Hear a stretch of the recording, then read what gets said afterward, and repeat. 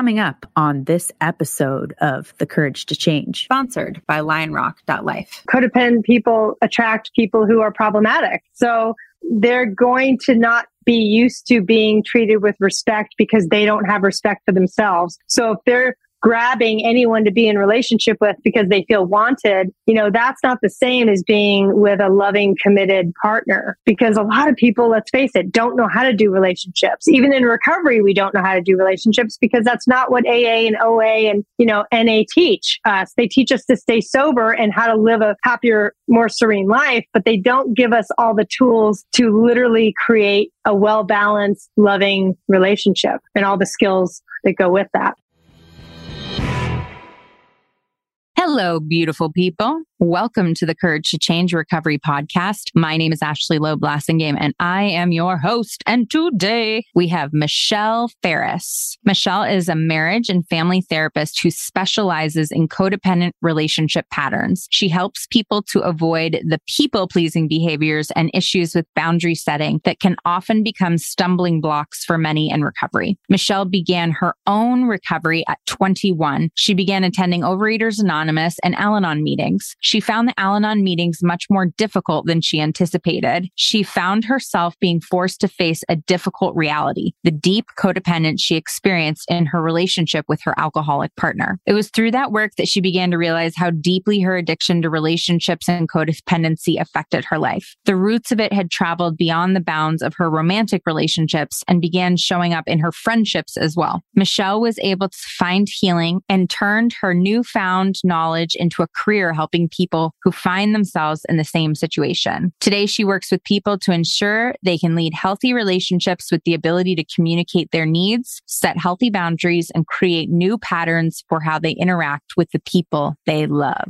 I had so much fun with Michelle. Really, really interesting topic, codependency. I've done a lot of work around this, and I know how important it is. So I'm really excited to have someone come on and explain a lot of the traits that are involved in this, and that there is another way to live and there is a recovery journey available to people. So I hope you hear that as well, because Michelle has committed her life to helping people find their recovery from codependency. If you love what you hear, go ahead and check out Michelle Farris's YouTube page. She talks a lot more about all of the stuff we discussed over there. So without further ado, I give you Michelle Farris. Let's do this.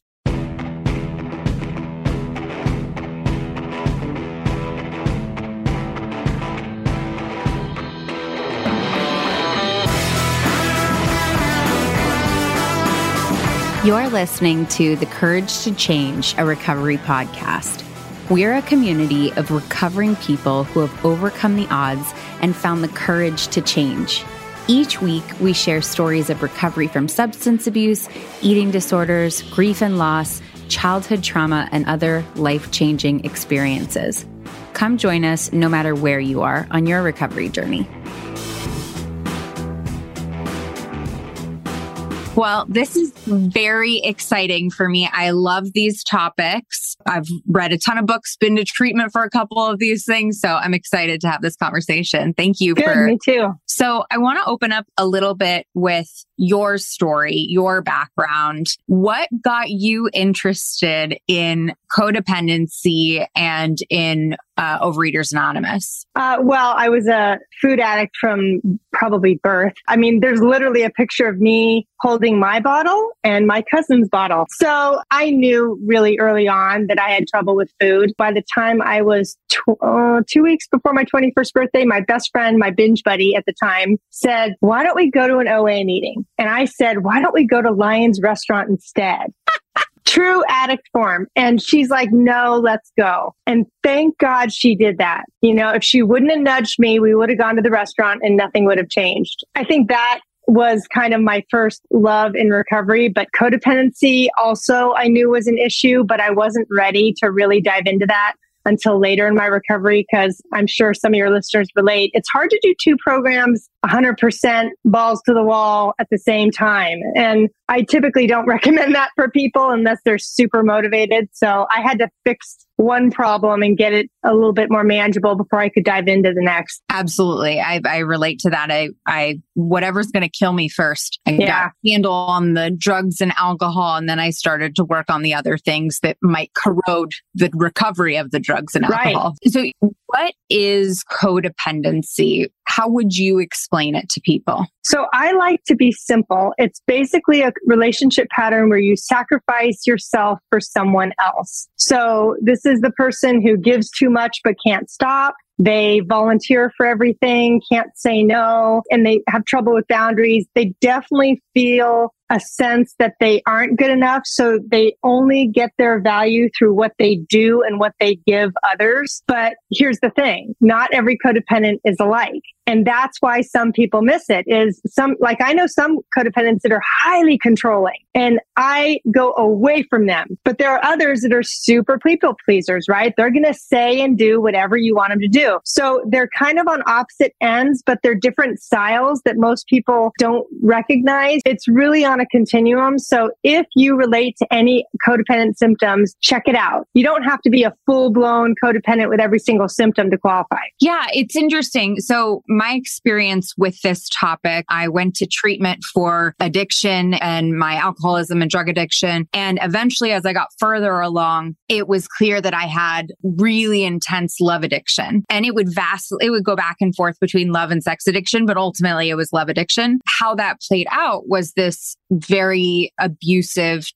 domestic violence relationship that I kept going back to. What I discovered was that I had this codependency that reflected in romantic relationship, not as much with friendships. What was interesting for me was that I thought I had self-esteem. What really transpired in the relationship was that this person was literally my higher power. And if they left me, I literally felt like I was going to die. Like I thought, I can't breathe. I can't breathe. And I remember thinking like, this is the best it's going to get for me. No one's ever going to love me more than this person and all those things. And how strange it was when I was looking at these things to realize that you could both simultaneously feel like you're a good person and be functional in other areas, but do these behaviors. So all of that is to kind of lay the groundwork for you to tell us a little bit about how codependency shows up in different ways and maybe some examples from your clients or from your own life of what codependent looks like and why it's so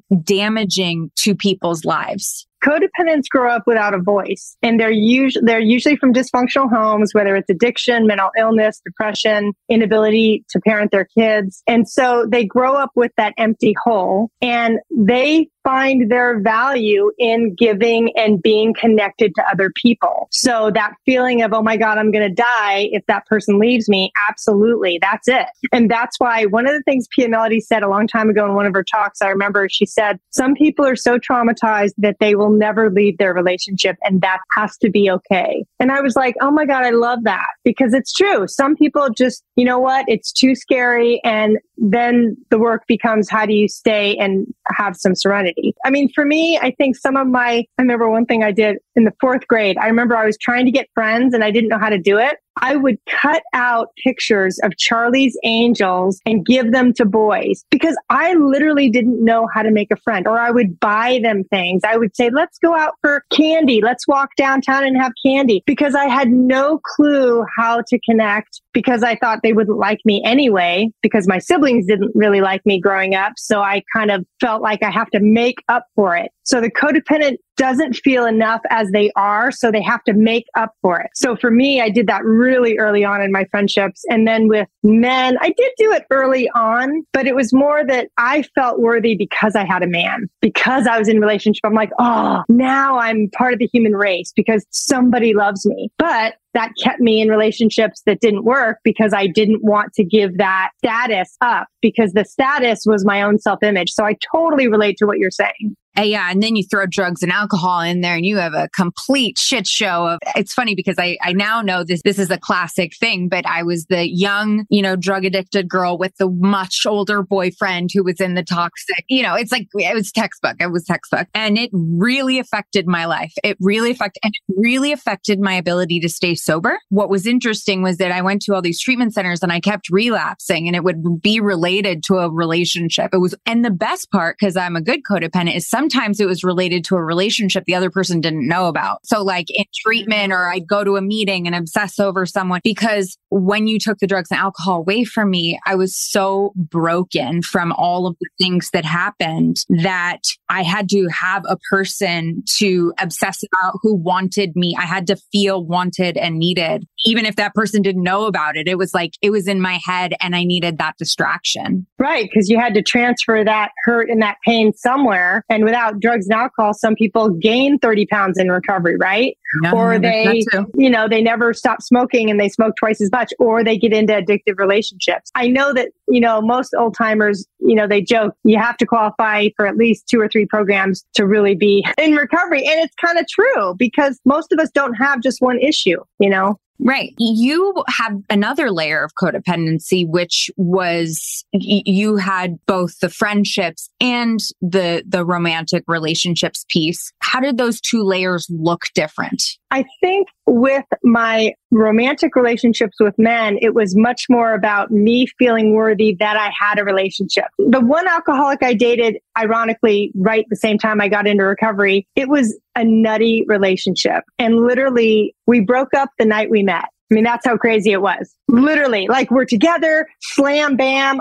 I think you're amazing. Yeah, let's be together. Yeah. And then a couple hours later, we're on the beach in Tahoe and he goes, "You're not going to want to be with me. We need to call this off." And I'm like, "What are you talking about? I'm madly in love with you. And I just met you like 5 hours ago." Now we got back together 20 minutes later. I mean, it was, and that was probably the most chaotic relationship I had with a man. But with women, what I realized, and this was very humbling, sometimes we have to revisit old issues. And I had a really lovely friendship with a woman. She was a therapist. I thought, oh my God, I've met my soul sister. I was super aware of my codependent tendencies, so I didn't call her. I wanted to make sure we had a mutual give and take. I was super aware of that. But one of the first things she said to me was, and I totally ignored it, "Yeah, I don't really like that much contact," because she was introverted and I'm extroverted. And I was like, huh. And then totally out of the blue, a couple years later, she said, "I'm out." And I was totally shocked. And I plummeted to such deep depression. I mean, it was like I was getting divorced. It was really, and I was like, what the hell? I have my recovery. I have my family. I have a great life. What's the deal? And I realized I had lost myself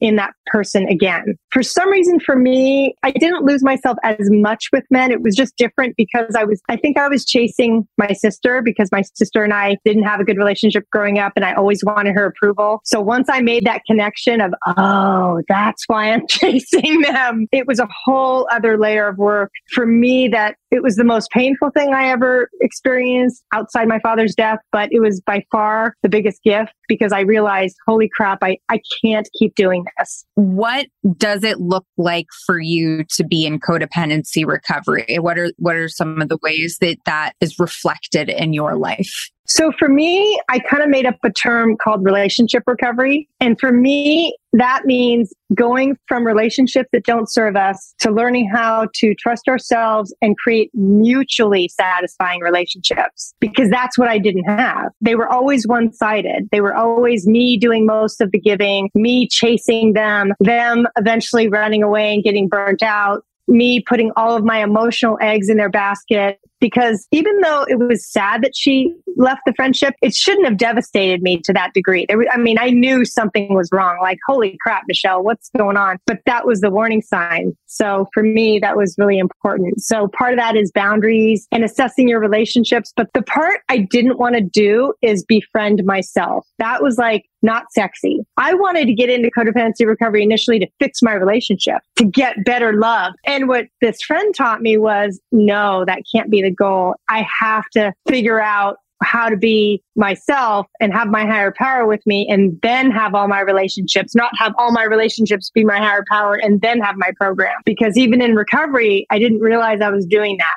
So that was a huge turning point. You talk about anger as well, which is interesting. It's often a feeling codependents don't want to show or don't know how to deal with. And I was listening to Gabe Mate talk about rage versus anger and how anger needs to be felt and moved through. But rage, when it comes out, it builds upon itself. It creates new neural pathways that actually expand. One of the interesting things about being in a codependent relationship is the amount of rage that is suppressed over time. What are the lessons that you teach about anger and codependency and how they're intertwined? Most codependents are going to stuff their anger, and then it's going to leak out in very indirect ways. So maybe you ask me for a favor and I say, well, of course, don't I always help you? I'm saying yes, but my tone is nasty. So the other person feels crazy. Like, okay, did I think do she something? said yes, but yeah, what's going on? The codependent does not relate to anger. Like I do my anger course and my calming your anger class. And even though I do get people who stuff their anger in the class, I don't often get people who are actively in codependency recovery in the class, because active codependent people in recovery don't think they have any anger yet until they simmer long enough. And then they realize, okay, eventually the codependent is going to explode. And that's a problem because then we're losing control. And so for me, the marriage of codependency and anger is definitely around people pleasing, trying to look good, and then saying yes when you mean no. And then, of course, all those feelings of resentment. Where's mine? How come they didn't reciprocate? Why do I have to do all this hard work? Bubbles up until they either do the silent treatment, make a snarky comment, or eventually blow up at them and yell. And that's not typical for a codependent.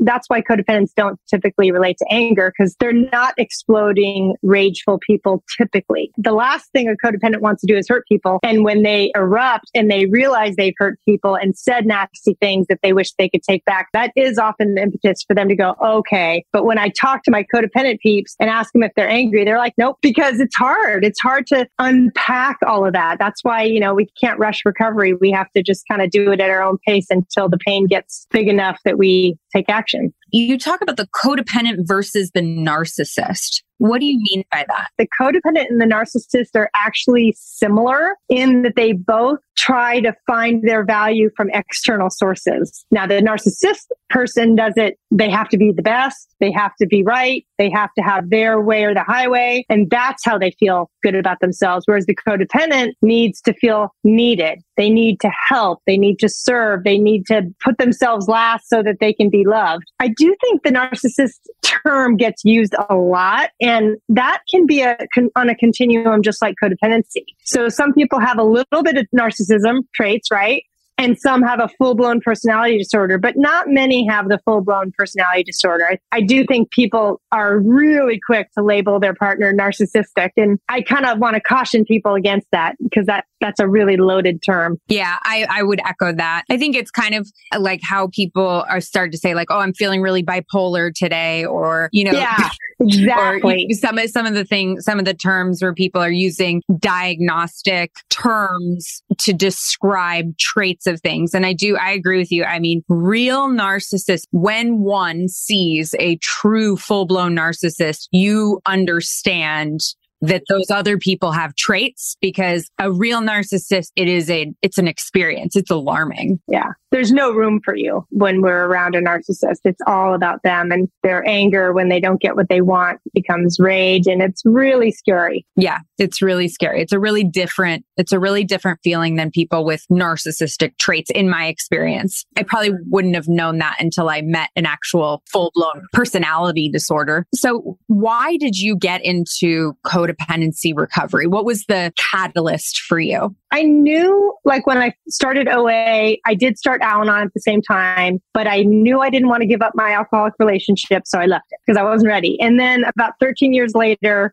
I was in another relationship and I was nuts. I was trying to control the guy. I didn't trust him. He was doing some wonky stuff. And I realized, okay, I'm nuts. And I knew, right? I'm at step one. I'm powerless over this other person. I need to start my codependency recovery. And I had already done some stuff, like I did, Pia Melody taught shame reduction workshop that I did with one of her therapists a few times. And so I was doing some adult child work that was really helpful for me, but it was really time for me to look at me in my relationship, not doing my codependency recovery, hoping I can fix my relationships. I had to look at, okay, what the heck am I doing that I keep feeling resentful in my relationships? So that was kind of the impetus that I saw my own insanity. One thing about being married with children is that you enter into, I guess it is a real contract. You enter into a contract that requires some amount of codependency, particularly if you're going to be mom to some kids. And when you're describing codependency, the traits of codependency, I'm thinking to myself, my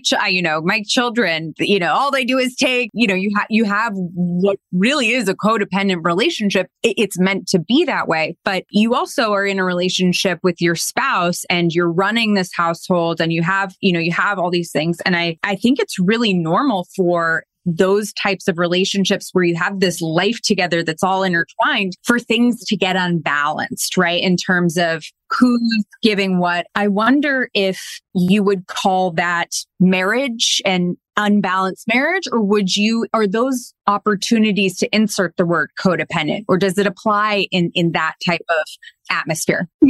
So let me address the kid part first, because I think most people don't realize, and somehow I knew this because I became a mom later. I think I was already in recovery about 10 years, thank God. But most people don't realize that when you're a parent, giving goes one way most of the time. We are the ones teaching. We're the ones caretaking. We're the ones validating. And in dysfunctional families, the parent expects the child to take care of them. So if we do that, right, then we kind of get a warped sense of, okay, well, I guess my needs aren't important. I got to take care of mom. I got to take care of dad. I got to take care of siblings. A healthy parental relationship is hard because it is mostly a one-way street. We can't look to our kids to fill us up. When we're from dysfunctional families, we may have been taught that, okay, you know what? My child's performance is a reflection of me. My child has to tell me I'm a good mom. Well, no, they don't, because when we think of functional children, it takes so much energy to grow up, and it takes a lot of self-centeredness. They have to be focused on themselves in order to grow up into a healthy adult. I don't think I would call what you're describing a codependent relationship between the mom and the child,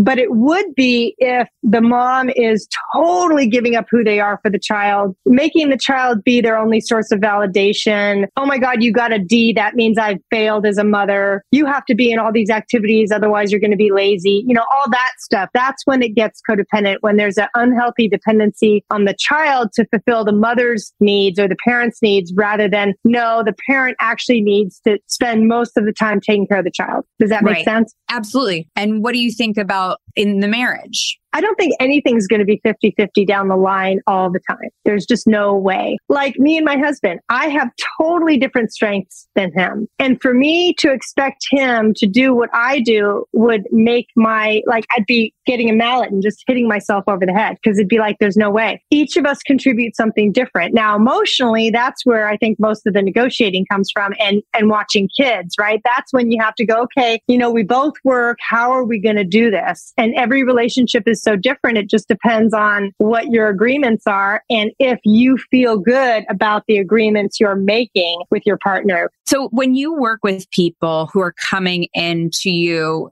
to talk about codependency, if we were to talk about someone who is in Alcoholics Anonymous, let's just say, and we were to describe their recovery, we might say they don't drink, they go to meetings, they have a sponsor, they work the 12 steps, they work one step a week, they help others by doing one volunteer thing a month. I don't know. What does that look like with the people who you work with who are in codependency recovery? Oh, yeah. Well, usually we start with self-care and where is the codependency showing up that's hurting them the most? Like, are they burning themselves out? Do they not trust their own perceptions? Are they not setting any boundaries? Are they at the point where they're willing to assess some of their relationships and go, yeah, I really attract self-centered people who take advantage of me.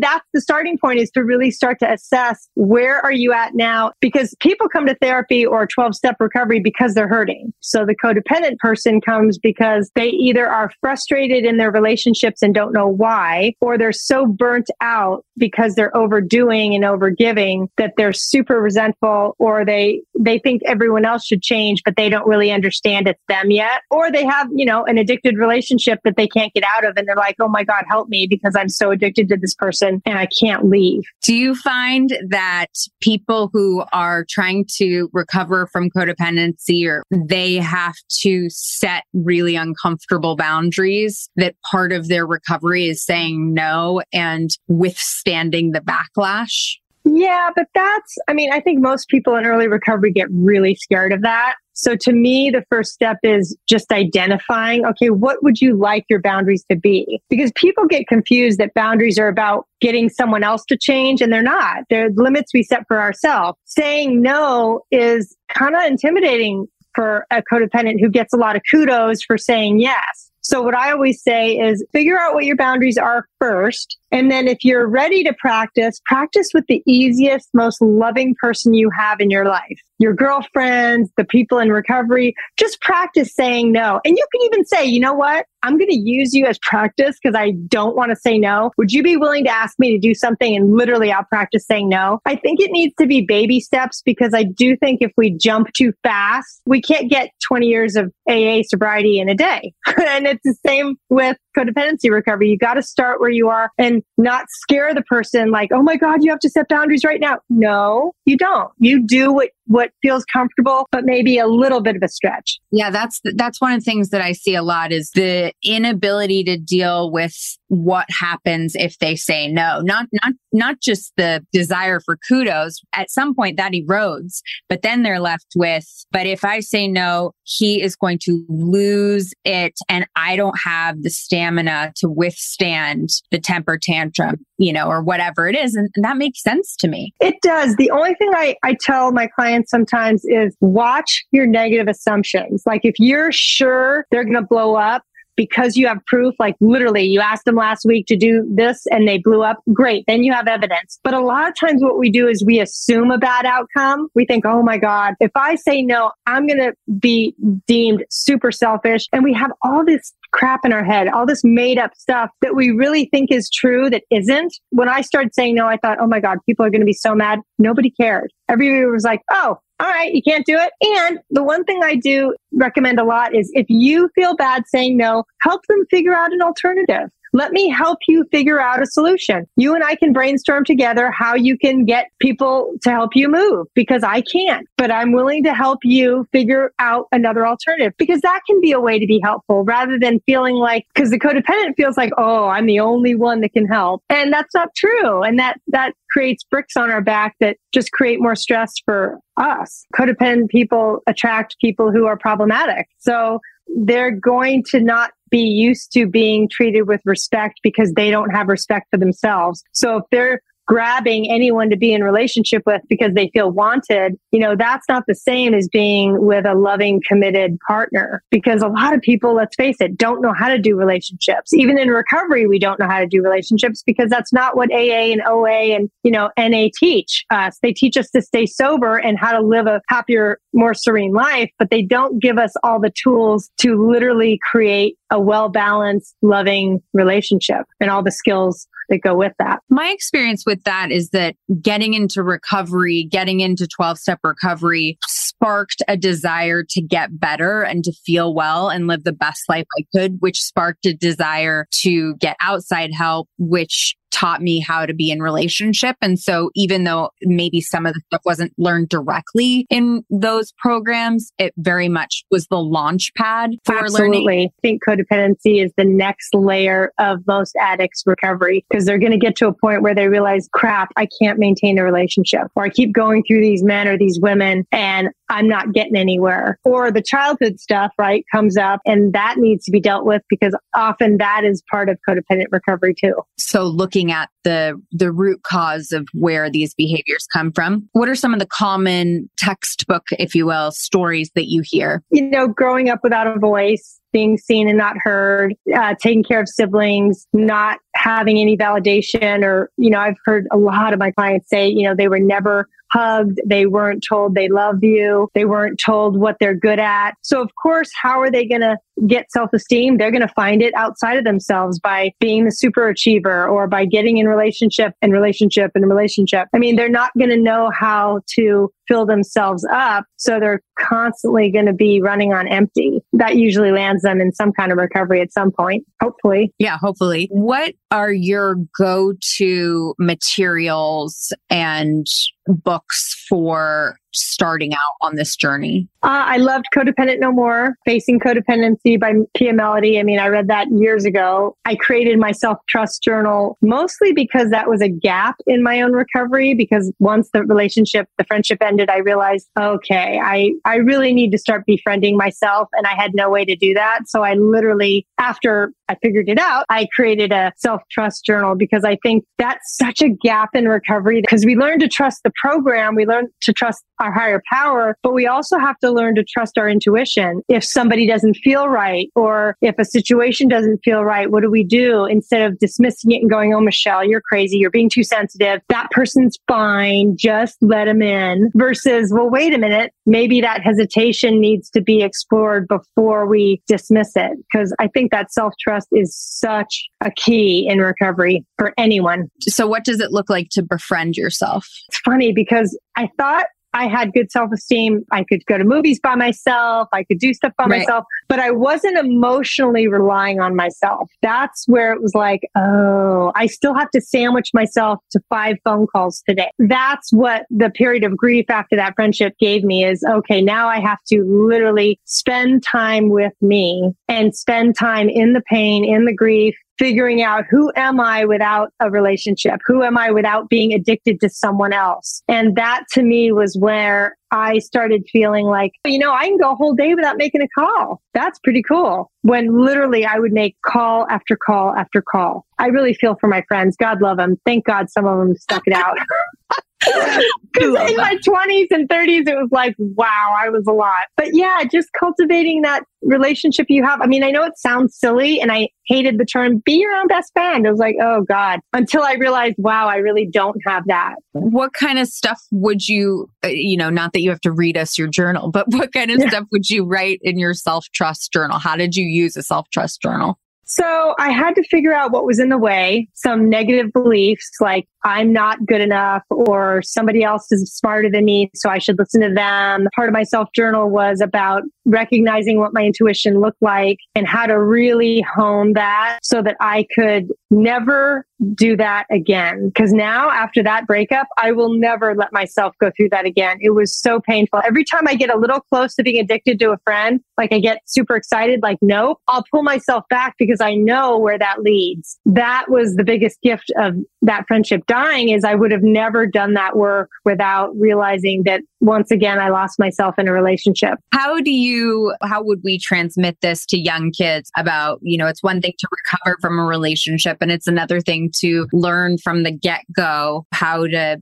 be in one. How would you stop this cycle through teaching non-codependent relationships with children? Well, I would definitely work on their self-esteem, for them to start looking at, who are you? What are the things you like about yourself? What's unique about you? And then when you get into a friendship, do you find yourself overgiving? Or do you find yourself on the other end taking too much and not letting them ask for what they need? Teaching kids how to be moderate and not get too dependent. Like, of course, kids have a best friend, right? We all did. But don't put all your emotional eggs in their basket. Make sure you have a few friends, not just one, because by the time you get to junior high and high school, if you lose that friend, you're going to be crushed. And that's what they can avoid by making sure they have other outlets and making sure they have activities that they love, that feed their soul, that make them happy. So they don't develop an unhealthy dependency on other people. That makes total sense. And I think it's really good advice for trying to stop the intergenerational aspect of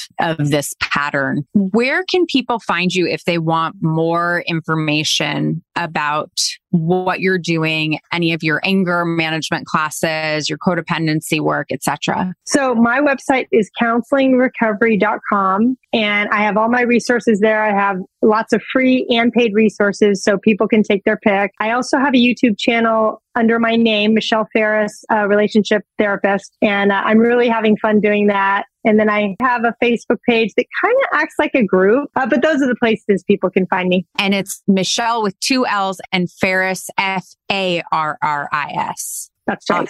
Awesome. And counseling is 1 L because in England it's 2. So it's 1 L. Right. Awesome. Thank you so much for all of the work that you're doing in this space and your time and your expertise. I really appreciate it. Oh, thanks so much, Ashley. It was really fun talking to you and being on your podcast. Well, Scott, were you listening? Were you analyzing your relationship? I was. I knew about codependency, but I had not thought about it in friendships.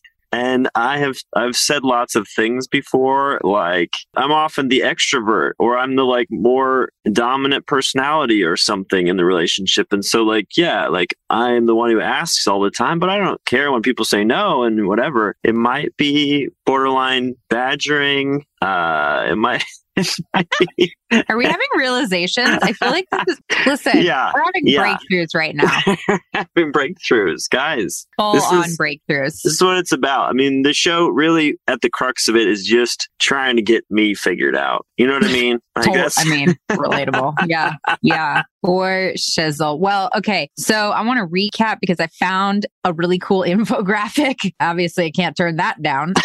Signs of a codependent relationship: providing money to support a habit, denying the problem, avoiding conflict at all costs, even if it means denying that there is even a problem, feeling responsible for your partner's thoughts, feelings, and actions, making excuses to cover up your partner's substance abuse. For example, calling in sick to work for them when they are hungover, saying yes to your loved one when you want to say no, providing care for the person when addiction symptoms present physically, putting your partner's needs above your own, neglecting your own self-care and needs, turning to drugs or alcohol to cope with the stress or dysfunction of the situation. Typically, codependency is associated with guilt and perfectionism, a desperate need to please others, blurry boundaries, overblown emotional reactions, attempts to fix others, a need for control, fear of rejection, and inability to form loving relationships. Why did you speed up? Were you trying to pile it on me? Were you trying to say, okay, Scott? But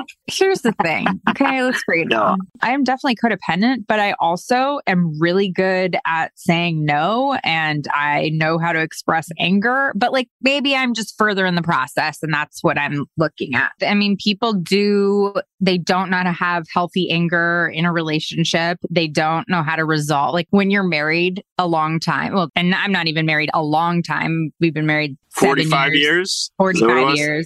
It feels like it. We've been married 7 years together, 13 or 14, something like that. And I laugh now because we just got in a text fight over buying new tires. And let me just tell you, capital letters were used. There were sentences in all caps. All right. It was not including the word fuck and what and the. So I just want to say, but I know that, yes, we text raged on each other about whether or not to replace the minivan mirrors. Oh my God, when you say it out loud, it just stings. It hits different.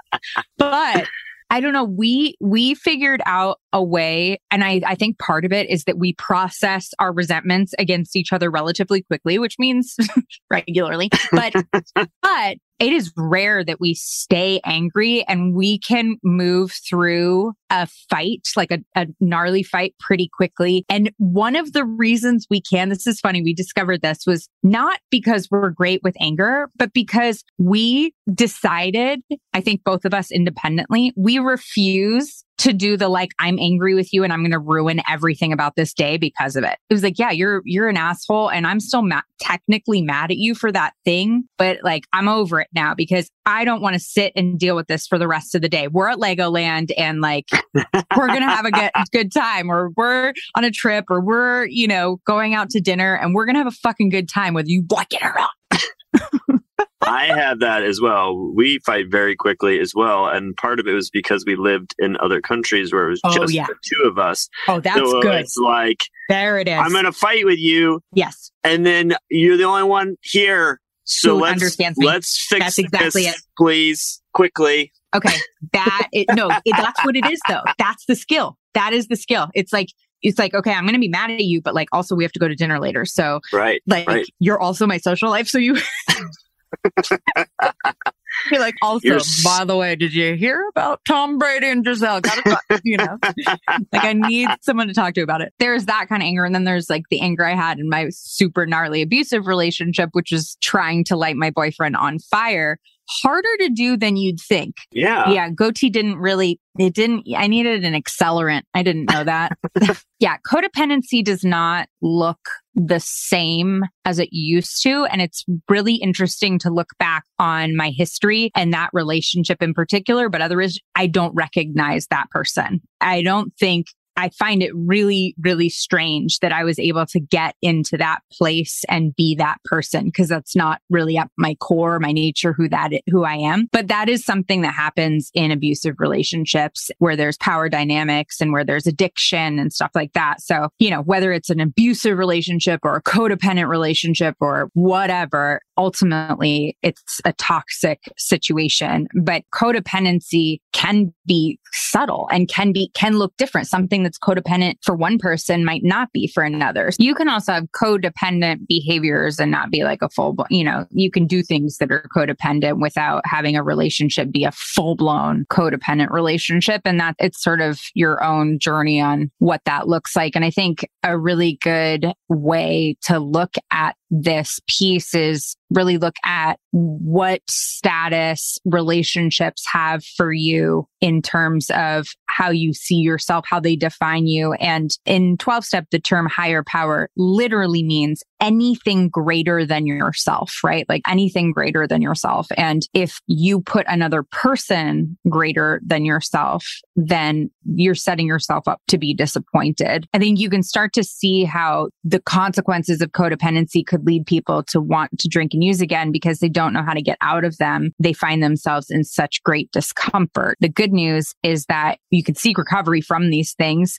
Codependent No More is a fantastic book. Once you get an idea of where you are on the spectrum, what some of your habits are, what some of the things that you do that are causing pain in your life, then you could start to make changes. But of course, you have to figure out what that is before you can do anything else. I think it's really interesting how women have such a harder time. Like men seem to have such an easier time just demanding their own self-care things. Like it's instinctual. It's not like they're better. They literally don't have the hangups. And I have paid close attention to that over time and started to, much to the chagrin of every male in my family, implement some of the things that they do naturally. And it's really interesting. It's also not received the same way. The understanding is that I will give more or I will run myself further on empty than my male counterparts. And it's not just my husband. It's I see it all the time. Here's the best part. It's not a lack of respect for me. It's an increase of respect for themselves.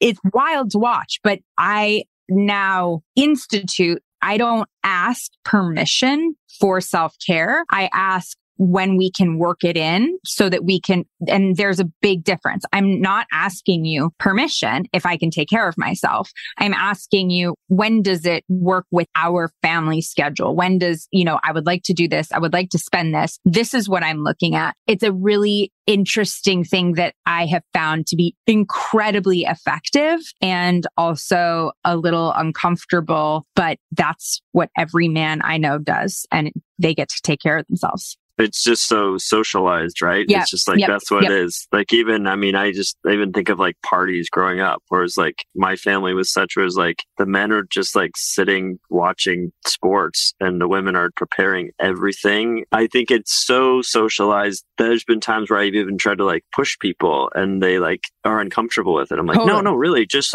stop. That doesn't seem like, and they're like, oh, no.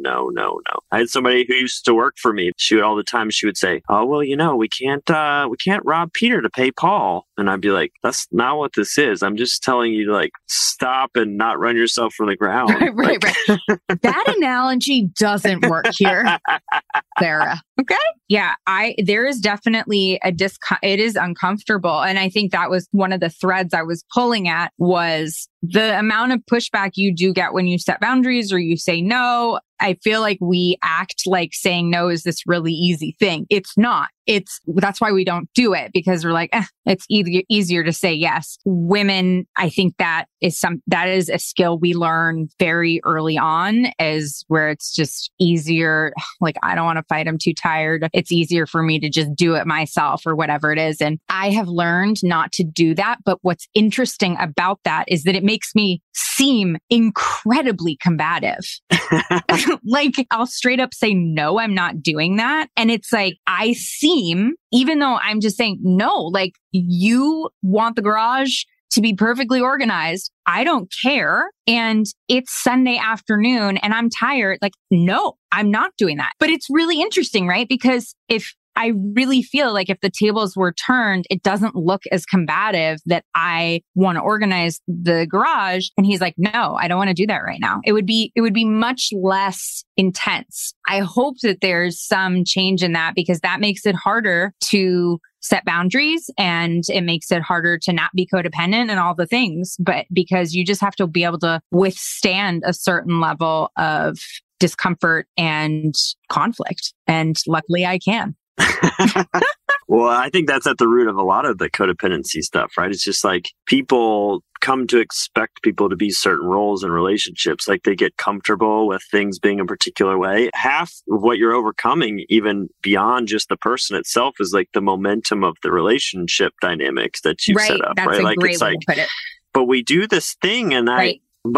I liked the thing, and then it's organized and it's the way that I want it to be. And you're like, I'm not good with that. And I think that's a wonderful thing to say. Or as I like to say, cool story, bro.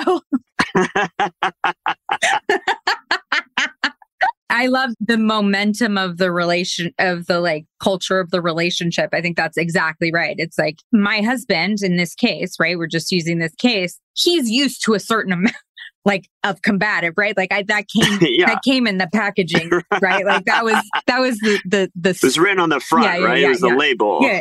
I came stock with combative features. But if I suddenly have a new button feature and that one has escalated, right? Now it's like, what's happening? What do why are you saying no to something you normally said yes to? But in fairness, I'd probably do the same thing to him. So basically, like, being a person is hard.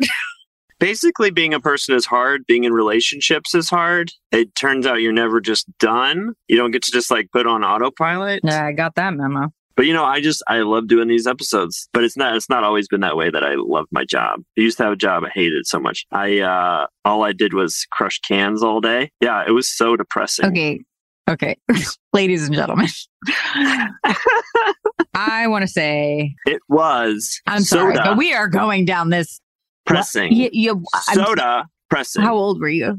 This is not a real job. Oh. This is a joke. Oh my God. Wait, that's a terrible joke. What's happening? The joke is, I used to hate my job. All I did was crush cans all day. It's so depressing. Oh my God. Oh my God. Okay, guys.